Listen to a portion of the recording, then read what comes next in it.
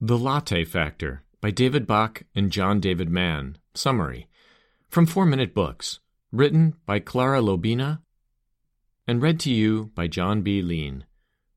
One-sentence summary.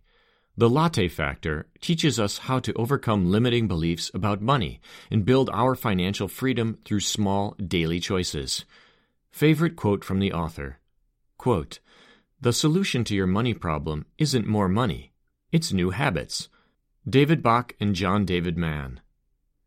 If you can afford your daily latte, you can afford to realize your dreams. One day, when he was teaching a personal finance course, David Bach heard a woman who was drinking a latte tell him that she didn't have any money to invest.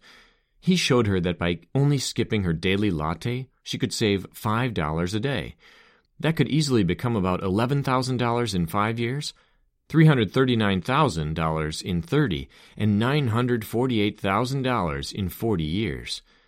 The Latte Factor, Why You Don't Have to Be Rich to Live Rich, is a parable meant to deliver financial knowledge even to those who would never read a financial book.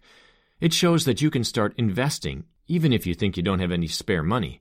The key is to practice awareness on how you use what you earn and learn how to do it intentionally. Here are 3 lessons I learned about managing my income for happiness. 1. Stop thinking you can't afford the life you dream of. 2. Don't let the 3 myths of money prevent you from living rich. 3.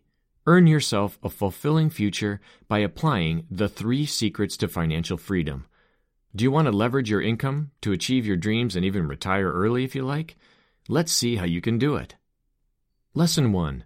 Being able to afford what you really love mostly depends on how you manage your small money. Like many of us, Zoe feels stuck on an endless treadmill where no matter how hard she works, she never has enough money to do what she loves. She's a 27-year-old Brooklynite who has a well-paid job at a travel magazine. Nevertheless, Zoe is drowning under the increasing load of student loan and credit card debts. She has 2 big dreams, traveling and taking a photography course, but she believes she can't afford to realize any of them. On her daily commute, Zoe always stops by a local cafe to drink a latte. One Monday, she notices a photo on the wall which shows a little Greek fisherman village. This picture has something that calls her, and she would like to hang it in her own living room. It's even for sale, but there's a problem. It costs $1,200, way too much for her. An elderly barista seems to read her mind. He's Henry, who will turn out to be the owner of the cafe and a traveler who has taken the picture himself. He will introduce her to the Latte Factor.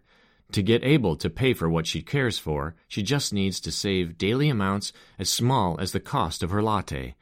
Small savings can add up to a fortune if you invest them constantly.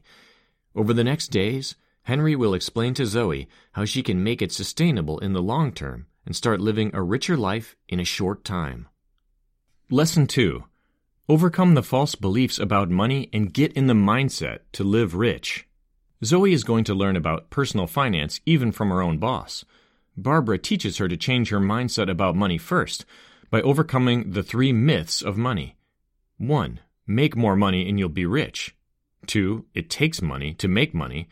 3. Someone else will take care of you. Most of the people who experience a lack of money haven't really got an income problem. They have a spending problem. Barbara explains how she saves $15 daily by bringing her own lunch to work instead of eating out. In fact, the first step to improving your financial situation is changing your habits.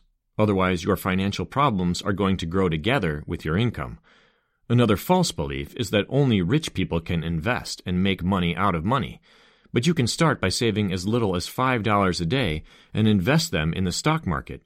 Since we have data, it's been growing at an average rate of 10%, so even the most conservative portfolio is likely to earn you about 8% per year.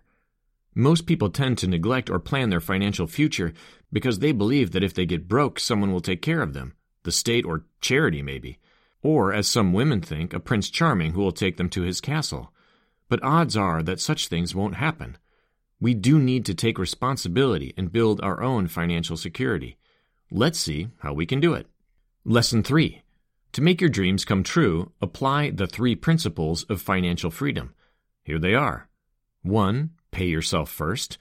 2. Don't budget. Make saving automatic. 3. Live rich now. Every month we pay everything we have to: taxes, mortgage or rent, bills, and buy a lot of small things as they come to our mind.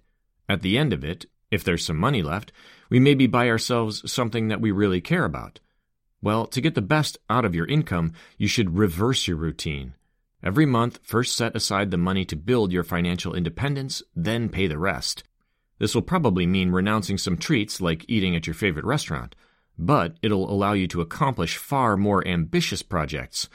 Can you be consistent in the long run? Probably not unless you automate it.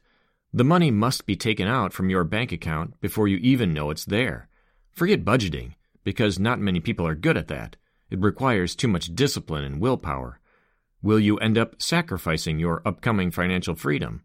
No, because besides a bank account for your future, you can set a dream account for the money to do what really fulfills you. This is how Zoe was finally able to take that course and become a travel photographer for her magazine. The Latte Factor Review. Most of us are used to thinking that saving small amounts doesn't make any difference, but the Latte Factor shows us that it really does in the long term, especially if you invest them wisely. This book pushes us to cultivate awareness towards how we use money to be able to spend it for what really matters to us. Who would I recommend the Latte Factor summary to? The 20-year-old student who's struggling to make ends meet, the 30-year-old who doesn't feel like sticking to his 9-to-5 job for all their life, and anyone who would enjoy not having to worry about money anymore and working only if they feel like it.